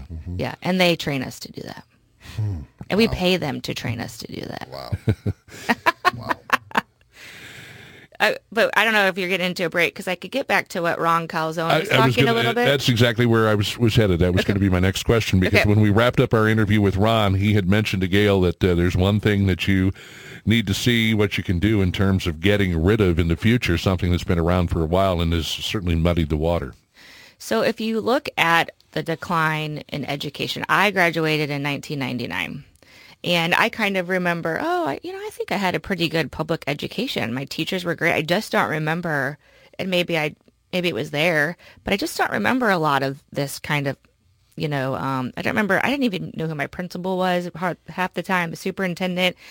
I mean, my teachers really had probably a lot of autonomy, or the building level did, and there just seems to be a lot more that teachers have to do. So I was alerted to the 1993 Outstanding Schools Act, and so I started to do some research on it. And Ron's right. In 1993, there was a lawsuit from a public school, I believe in St. Louis, that said that the equity funding from the state wasn't equitable, meaning certain districts weren't getting an equitable amount per student in different districts. And so the judge ruled, this is correct. It's not equitable. And the state needs, I'm not going to tell the state how to fix it, but the state needs to fix it. And I think the premise was, this school is spending $3,000 per student. This one nearby is $12,000 per student. How do we get this other school more money? And I don't necessarily fault that idea. But they took that opportunity and talk about omnibus bills. This thing is loaded. So then this is during Mel Carnahan. If you look at all the legislation in Missouri and probably nationwide, we have the most legislation ever to come out of Missouri during the 90s. And 1993 is a lot goes back to 1993. All the time, all these extra regulations and different opportunities for government overreach, really. So the 1993 Outstanding Schools Act was Mel Carnahan's, big deal. He really made it his legacy type of work. And what it did is it added assessments and different hoops to go through for accreditation. Well, when I looked into the archives of newspapers, the GOP was not very happy about this because it forced every school district to adopt a 2.75 tax levy in their district. So it went around the Hancock Amendment, which we have seen recently of the gas tax. So what it did was it said, if you want to be accredited in the state of Missouri, you have to go back to a vote of the people in your district to adopt a 2.75 levy. And we've all had that since then. So it forced that on the communities. And then it created what we call currently MSIP. And there's been different versions. Right now we're getting ready to start MSIP 6. And it's different versions of what public schools have to do per DESI to be accredited. Now, charter schools don't have to do MSIP. So I would talk about school choice a lot. I'm not anti-school choice. I'm just, what does school choice look like? And when you have charter schools that only have to do a few minor things, but you have public schools have to go through all this, I mean, who do you think is going to do probably better, if they even do better? So that aside, MSIP 6 is the continuous improvement plan. This new one that they just came up with added extra duties to school board members. We have to do more professional development, more indoctrination camp. And it added equity. So now we have to track how we're doing equity, whether that's low income or however that looks, a lot of extra pieces. And so this is all from the 1993 Outstanding Schools Act since 1993. When I went to a state board of education meeting, one of the guys who's been sitting on the board forever, and maybe not very well liked actually, but he said something that I was like, why isn't anyone listening to him? He said, since we've started this MSIP, we have seen no improvement. I mean, he was talking all the way back to 1993. We have seen do you guys notice any improvement from 1993 in our education system? As far as I know, the scores have been going down for the past, pick a number of years. They've just been going down. Yeah. So, and the taxes keep going up, don't they? The money pouring into schools is going up and the scores are going down. And the fact that we talk about teaching to the test as opposed to various other things that should be done. And so while you were talking about that, just real quick, I looked up, what this is all about, and there's a group called CEAM, CEAM, the Children's Education Alliance of Missouri. And they are kind of the folks that at this point are pushing, anything you want to know about this Outstanding Schools Act. They've got a lot of information here, and what I'm reading is kind of lending itself to what you were talking about. Their statement, or their, how they position themselves, it's called reimagining education. How in the world do you reimagine education? What does that even mean? So a lot of times I hear the question asked, like, what is the role of public education? And sometimes the answer is to create good citizens. And that's when I say absolutely not. That is not the role of education, to create good citizens. Our role of education is to educate. I mean, if you go back to the one-room schoolhouse, that's probably when that got consolidated, that's when things really went downhill. The one-room schoolhouses were thriving even in minority populations, forced integration for that. I mean, they were thriving in their own communities with their own teachers, and we just we ruined that for them, honestly. So, but then, the argument of God in our schools, all the one-room schoolhouses had, a lot of them were churches on Sundays and schoolhouses all the rest of the week. So when they consolidated schools which like for Camdenton, if you drive around the little areas and you see little one-room schoolhouse, now they all went to Camdenton. Different states and areas did that at different times, so I don't want to act like that was like a set time, but it was sometime turn of the century into the 1930s. So it's happening again. So with open enrollment sounds good, but it potentially will take kids out of other areas to go to a bigger school that has more resources, maybe a better football team and different stuff. And again, really hurt. It may or may not hurt the smaller area schools. But to go back to like what is the role of education, and we have a tech school, and I talk a lot about it publicly about workforce training. The governor is pushing workforce training. To me, again, that's not the role of public education. I think it's fine to go to our tech school and learn welding and nursing and all, and be exposed. Definitely, ninth and up, 9th through 12th grade maybe, but really K through 8 is where the foundation is set on education. And a lot of times back, a century ago, most children went to the one-room schoolhouse from kindergarten to 8th grade and then went back and worked on the farm. That's right. The only kids that really went to high school were those that were going to continue on to go to college. Right. They were going to be doctors, lawyers, and everything. And so the role of public education was to give potentially lower income children an opportunity to go to school, because mainly wealthy families were going to school, probably more in the metropolitan areas. So again, what is the role of education? And there's this really good quote from C.S. Lewis, and I think C.S. Lewis is, decent, but I could be, I don't know. Do you, maybe not? No, he's good to go. Okay, good, because I feel like I quote somebody and then they're like, well, he did this, and I'm like, man. Well, nobody's perfect, but yeah. Let's get your quote in, then we're going to have to take a quick break, and we'll come back with more after the quote here. He said, if education becomes training, civilization dies. 9:32, and with that, we will take our break, bottom of the hour, come back, talk more with the president of the Camdenton School District, Gail Griswald. Ike Skelton with us as well, and your phone calls welcome on Key Radio.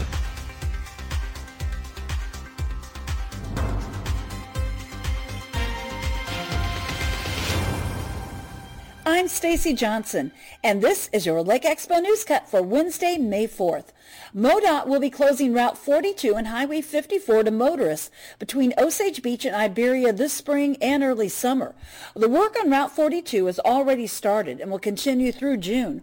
Once those repairs are done, work will begin on Route 54, which will include closing portions of this major highway to traffic. More information at lakeexpo.com. Natural gas customers struggling to keep up with their energy statements have access to new funding from Ameren, Missouri. Eligible natural gas customers can now receive assistance through Ameren, Missouri's Clean Slate program, which forgives past due balances. Ameren is pledging $250,000 to support natural gas customers who qualify for assistance. More information at lakeexpo.com. Ryan Pierce, who is accused of biting off a portion of a man's ear and gouging his eyes, has been caught in Lynn Creek. Camden County deputies were called to a disturbance at a residence in Lynn Creek where they spoke with a man they suspected to be Ryan Pierce. He gave them a different name and date of birth, but deputies suspected the information was false. After confronting him with that suspicion, the man admitted to being Pierce and was arrested without further incident. He's being held in Camden County on a Miller County warrant with a bond amount of $150,000. This has been your Lake Expo News Cut. All this news and more at lakeexpo.com. Lake news, events, boating, and the lake life, lakeexpo.com. Programming on Key Radio made possible in part by Skelton Key and Lock. When you're locked out of your home, car, or business, every second counts. You need to be sure that the company you choose will answer the call and get to you as quickly as possible. Skelton Key and Lock offers reliable service, reasonable rates, and they're recommended by everyone. They can cut and program new keys and fobs. They can install new locks on your home, business, or rental property. If you can stick a key in it, chances are it can be serviced by Skelton Key and Lock, serving the entire lake area.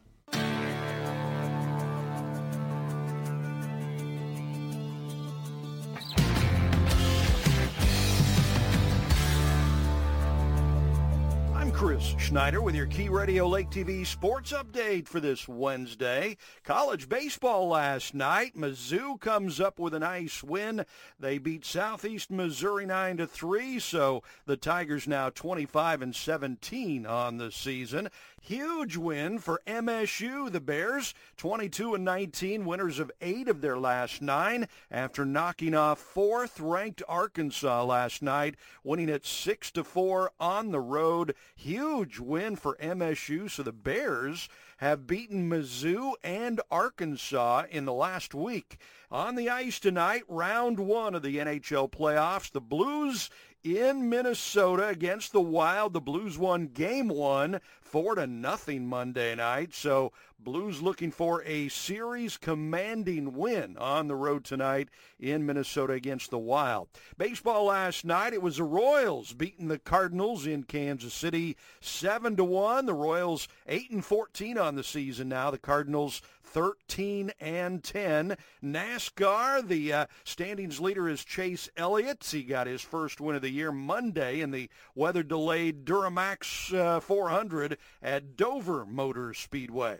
Hey, you got to check out KB on TV. That's right. Kevin KB Burns has his own TV show on Lake TV. You can see it every day. What's Burning with KB at 7 in the morning, 5 in the afternoon, 11 at night. Lake TV bringing you 5 local lake area shows. And don't forget about Uncle Chris at the top of the hour. Almost every hour you can see Lake TV on Como Channel 90, free on Roku. Just do a search for Lake TV. Streaming live 24/7 at mylaketv.com. I'm Chris Schneider with your Key Radio Lake TV sports update for this Wednesday. Portions of our programming on Key Radio made possible thanks to Lake TV. Lake TV is your hometown local TV station, featuring Cup of Coffee with Will and Chris, What's Burning with KB, live high school sports, real estate, dining, boating, and of course the annual Lake of the Ozarks Shootout. Lake TV on Como Connect, Channel 90, Roku, YouTube, Facebook and Instagram, and of course online at mylaketv.com. If it's happening at the lake, it's happening on Lake TV. Join 89.3 The Key for the True History Professor program featuring Professor Jim Paisley. The national media now is kind of taking advantage of people. They hit you with a big headline, and then they don't give you any information behind it. There's no context to it.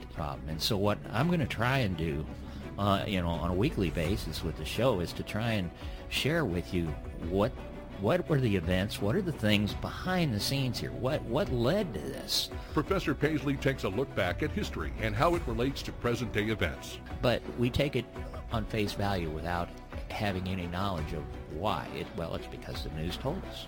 Join Professor Jim Paisley Thursdays and Saturdays at 6 a.m., 2 p.m., and 10 p.m. for the True History Professor program on 89.3 The Key.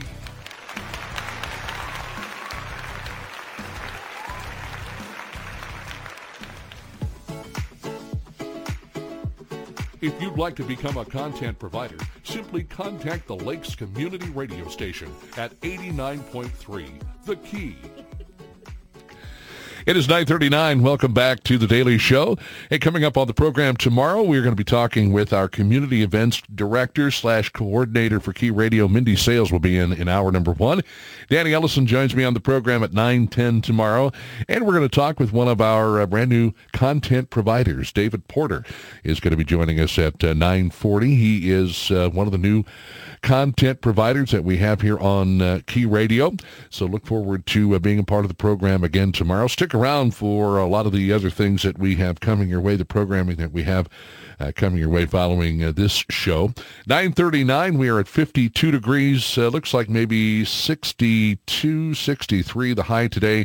Some rain moving in definitely by late this morning, early this afternoon. Possibly some rain tonight as well, and a low of 56 degrees. Broadcasting live from the world headquarters of SRG Financial Advisors. We've got the president of the Camdenton School Board, Gail Griswald. Ike Skelton in with us as well. Your phone calls welcome at 573-633-5395. Looks like we could probably maybe use another hour, but unfortunately we don't have the opportunity. So as far as what the school board has accomplished this year, what are some things that you're really happy about? What are some things that you feel maybe need a little work and will be revisited next year? One of the policies that we got rid of early on was for staff communications to the board. And it said all communications need to go through the superintendent.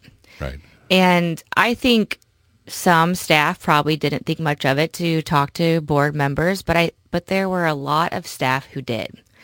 And really felt like if they talked to a board member about something they had concerns with, they would be retaliated against. And I think that potentially allegedly has happened and happens in other districts.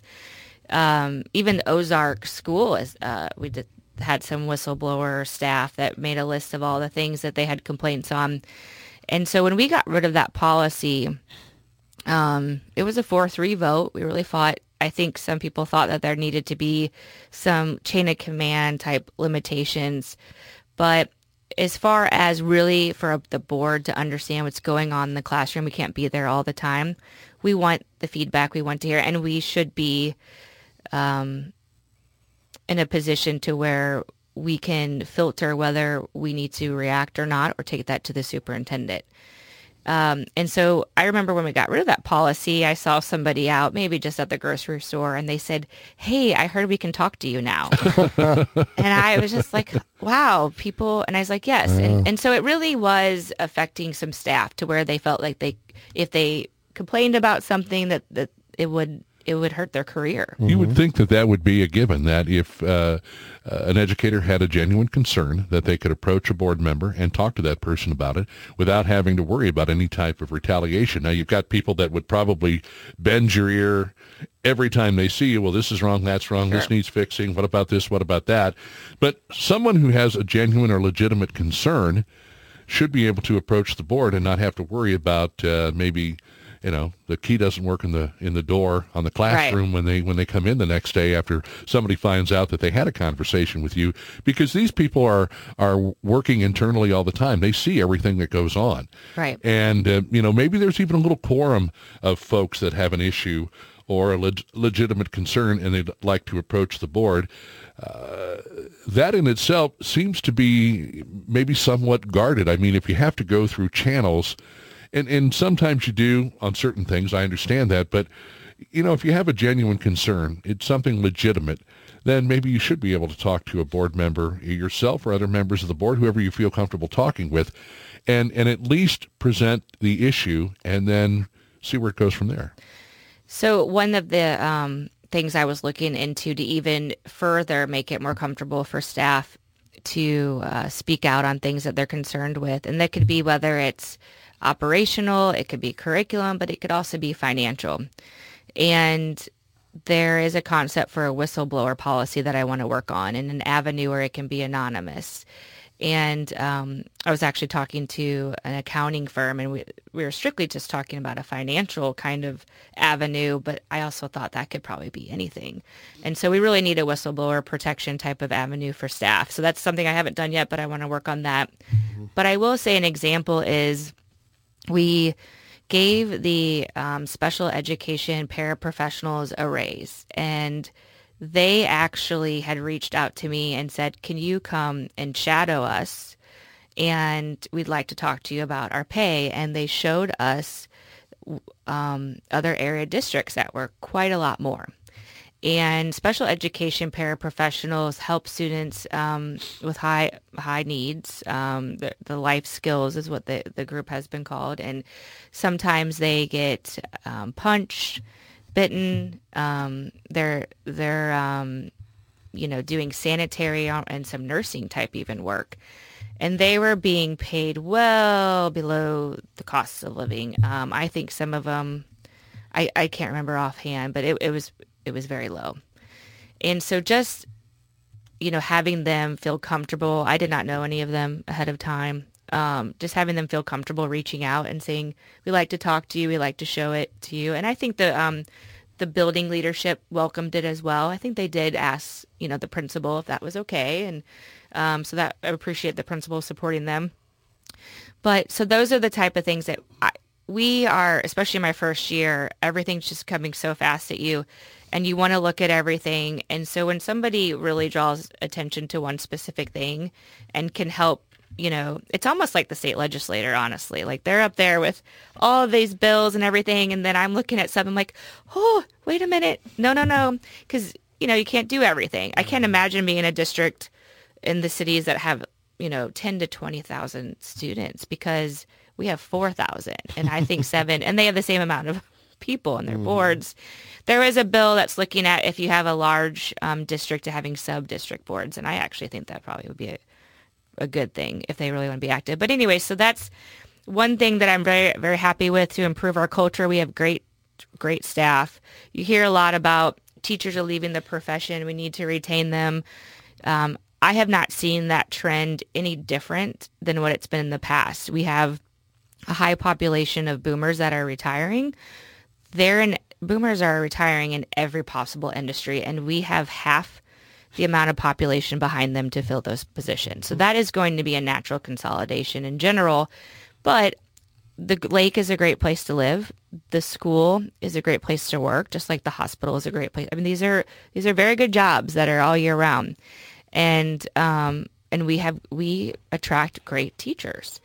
And I think that they're paid competitively. We don't, they always would, I'm sure, love to have more, but we don't get a super amount, but maybe I will now, but super amount of complaints about their pay. They're pretty competitive. Their starting pay is $39,000, which costs the district about $50,000 a year. So it's in line, kind of in the higher average for the state. So anyway, so staff culture is something that we knew was a problem, and we're really working on improving that. And I think we are. I know a lot of the staff is really excited for next year. You mentioned pay, and so we know that Missouri teachers are some of the lowest paid in the nation. But then they offset that by saying, well, you work in a school district where we're 10th or we're 15th in the state overall, to try and compensate for the fact that maybe Missouri teachers need to get paid a little bit more for the job they do, because so often, my sister, who is a grade school teacher, has been a grade school teacher for a lot of years and has moved around in various grades. And as kids get older, they start to change, obviously, the way they look at things, physically, mentally, socially. And so your teachers obviously have a little bit more to deal with as kids get older. Not to say that teachers that are teaching, kindergarten, first grade, second grade, third grade, they're not working as hard or doing as much. But, as kids develop and you get into an atmosphere where you really start to see, different groups and organizations, they talk about cliques and things like that, or whatever the new trend is as far as kids are concerned, and how teachers are expected to deal with that and teach. When these lovely electronic devices started showing up everywhere, and I know there was something that I saw on Facebook here not too terribly long ago about a school district that put out a letter and said, cell phones, we're just not going to deal with them, period, because they cause too much of a disruption. Or if a teacher tells you to put your cell phone away and you flat out tell the teacher no, I can't imagine doing that and getting away with it. Never told a teacher no. It's how do we sit down? How do we structure the pay? How do we look at it in the standpoint that these men and women that are doing this job are truly getting what they need, So there's a few different things in there, what you said. So criteria, I guess, is the word I was looking for. Oh, I'm sorry. What did you say? I think the word I was looking for was criteria. What is the criteria that is used to, determine someone's pay as far as an educator? So the state has a retirement fund plan. And so every teacher, when they retire, gets this retirement plan. And I don't want to act like I'm totally educated on it, but, kind of like a pension. So at our school, they start at $39,000. Now, if you want to compare them nationally, our cost of living is also a factor, right? So, having a house in DC or Boston or LA would probably be a lot more expensive. So you have to definitely put in cost of living. I think we should definitely pay our teachers as much as we can. The conversation at the state, though, is trying to get people that are making $25,000 a year up to 35. It doesn't really affect our school district. So that's one thing they were looking at on increasing the pay. As far as comparing the teachers for the younger grades versus the older grades, I kind of I look at it like raising my kids. When my kids are little, I am exhausted. And then when they become teenagers, it's a different type of exhaustion. So while they're different, it might not necessarily mean that one's better than the other. Oh, no. Right. But one thing we did do, and it made me think of it, is that we made a big initiative to reduce class sizes. So you'll look on a website and say, this school has 16-1. I think ours even says 16-1 class sizes. That is not true. We have 16 students to one staff member, a certified staff member, which would be, lots of people that aren't in the classroom. So the initiative, especially at the lower grades, we would have some kindergarten to second grade classrooms with almost 23 to 24 students. And that really affects instruction. And so we put an initiative. We're hiring a lot more teachers. We've asked people that are in certain positions in the district that we don't necessarily think that they're are something that we need to add in their restructuring to go back to the classroom. So that's happening. And so we really need to look at what are the expectations we're putting on our teachers. So since we were in school, the expectations on teachers are drastically different, and that comes down from the state and all of this stuff. So really advocating at the state level to say our teachers are doing enough. They want them to assess them for 6 weeks before they want I'll just say the second grade teacher. They want the second grade teacher for 6 weeks to assess if a student has any speech issues, and they can't refer them to speech until they have that 6 weeks of data collection. So now you've lost 6 weeks of potentially intervening with the student for their speech. This is coming down from the state. These are the things that we need to say, that's enough. It's not working. And there's also the need for educators to take part in continuing education. So you have to look at that as well. And, is what they're making suitable enough for them to be able to go back to school to eventually get a master's degree and things along those lines? So there are some universities that have partnered with the school districts so that internally our staff members can get their master's. So that I would... I caution higher ed sometimes, but that is one thing that I think that the teachers really like, that I think we pay into it a little bit, and they almost can. So I think some programs, they can get their master's for barely anything, and that really helps them on the pay scale as well. And not only do they are educated a little bit further. And then you mentioned retention, keeping the teachers, and not always having to go through and hire new personnel. Because then, of course, it upsets the apple cart a little bit until the new personnel get adjusted and that they feel like they're, a part of the whole apple, I guess, if you want to call it that. But certainly, like everything else, I mean, good Lord, we talk about law enforcement here at the Lake of the Ozarks, getting the training, and then the folks pay for it here locally, and then they move on to a better paying job. I was actually sitting at a restaurant in Jeff City one day, and a guy was bragging about how their department feeds off our Camden County department because we train them up and don't pay them good enough. Yeah. I mean, people, yes, that is a real issue. And what about teachers? What about things that you can do to help retain these folks so that you've got a good base to work off of all the time? You're always going to have people maybe leaving for one reason or another, but the goal is to try and retain as many of these folks as possible. Definitely looking at the expectations on teachers, class sizes, and making sure that the building leaders are creating a good staff culture. I think that's going to be huge. But yes, you are never going to get rid of natural turnover in any industry, in any business. But minimizing that is the goal. And I haven't really seen that with Camdenton. I'm sure everyone has an opinion, but I haven't seen a unnatural turnover in Camdenton. Actually, we have people coming back next year, right. Teachers that had left before that are coming back because they like the changes that we're making. You always hear about a teacher, that a teacher gets to the point where they're leaving because it's time for them to retire, and are you still seeing that within the district where there are a number of teachers that have been there, they're tenured and things along those lines. And that's another interesting issue with tenure. That's probably a topic we could talk about for quite a while. But, you get these folks that have been there and, they've done their job and they want to go on and enjoy their lives, maybe drive off in the sunset, whatever the case. But that's very important as well. Where are you headed now? What are some of the things that you're looking at doing to kind of set the table for the next school year? Well, obviously, continuing trying to push for lower class sizes. I think that has a residual effect of taking pressure off of teachers and also giving more one-on-one instruction as possible and to getting to the students when they need them.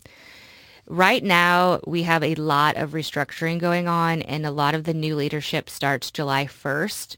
So we're almost in a hold pattern as far as the board goes. I mean, we're doing like the regular operation things, but they're all working together, collaborating and, have their ideas for next year.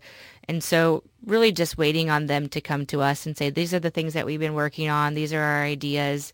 And probably, supporting most of that. But I have my own personal thing that I am advocating for, and that is for a more outdoor classroom learning. I have this idea in my head that I'm working on to present to the board, and right now it's just called the Homestead Project. And the idea is to get kids out of the four walls as much as possible, starting from kindergarten on.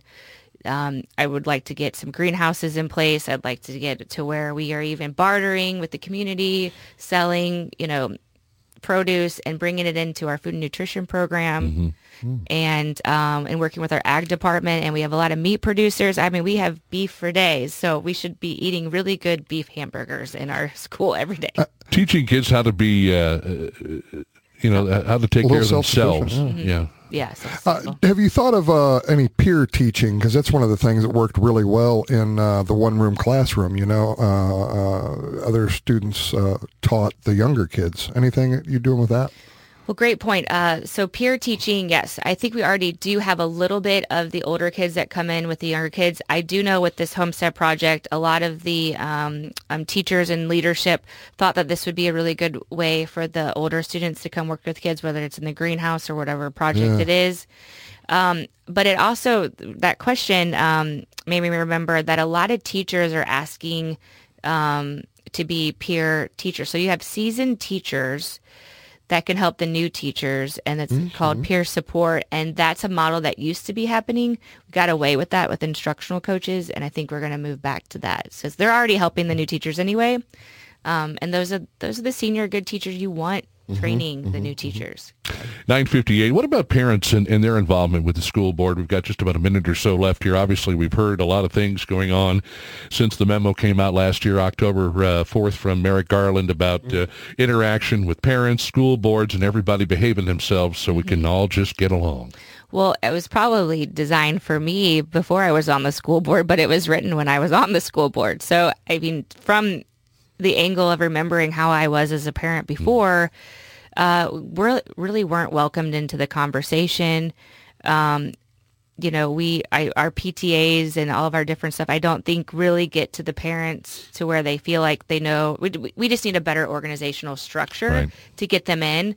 I don't think anyone's trying to not have them, at least at Camdenton. Well, I'll tell you what, I guess, again, that kind of sets itself up for individual school boards and parents and things like that as to how they want to do things, and maybe then that's the best course of action. That's the best way to go. Right. 9:59. Gail, thank you so much for your time.